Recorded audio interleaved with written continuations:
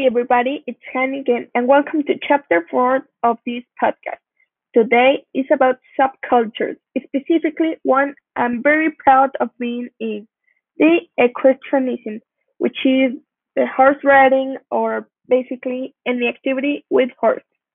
But a more appropriate definition would be the use of horses for practical working purposes, transportation, recreational activities, artistic or cultural exercises, and sports.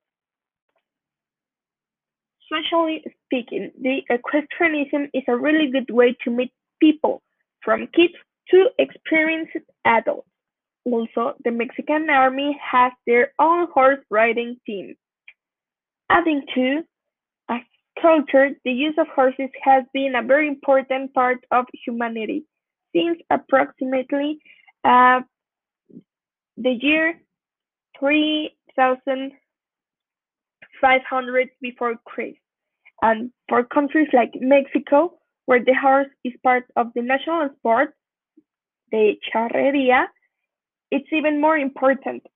As a fact, la charreria is an intangible cultural heritage of humanity since 2016. The equestrianism isn't a small subculture. Mexico's horse riding team is one of the best in the world.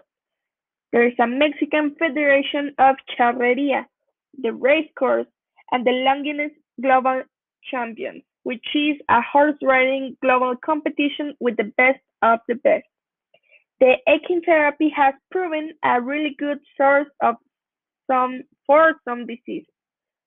Also, and according to FAO, in Mexico there are at least 5 million of horses, so don't mess with the riders.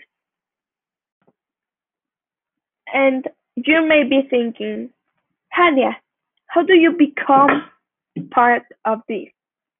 Well, my dad is a charro, but he didn't impose me anything of this. He just put me over a horse when I was like 4, maybe 5 years, and I like it so much. I always wanted to ride, and then my dad bought me a horse, but one for charreria. It was okay because I only rode for fun. And when I grew up, my dad told me to be a escaramuza, which is the charreria but for women. And as I didn't like the dress, I decided I wanted a Christian jumping. So that's how I ended up in this. Although all the historical and cultural, some organized welfare groups such as the Humane Society of the United States and Animal Rights, between others, have criticized some horse sports, claiming of animal cruelty. But being honest, some of those horses, if not everyone, has a better life than many people living in poverty.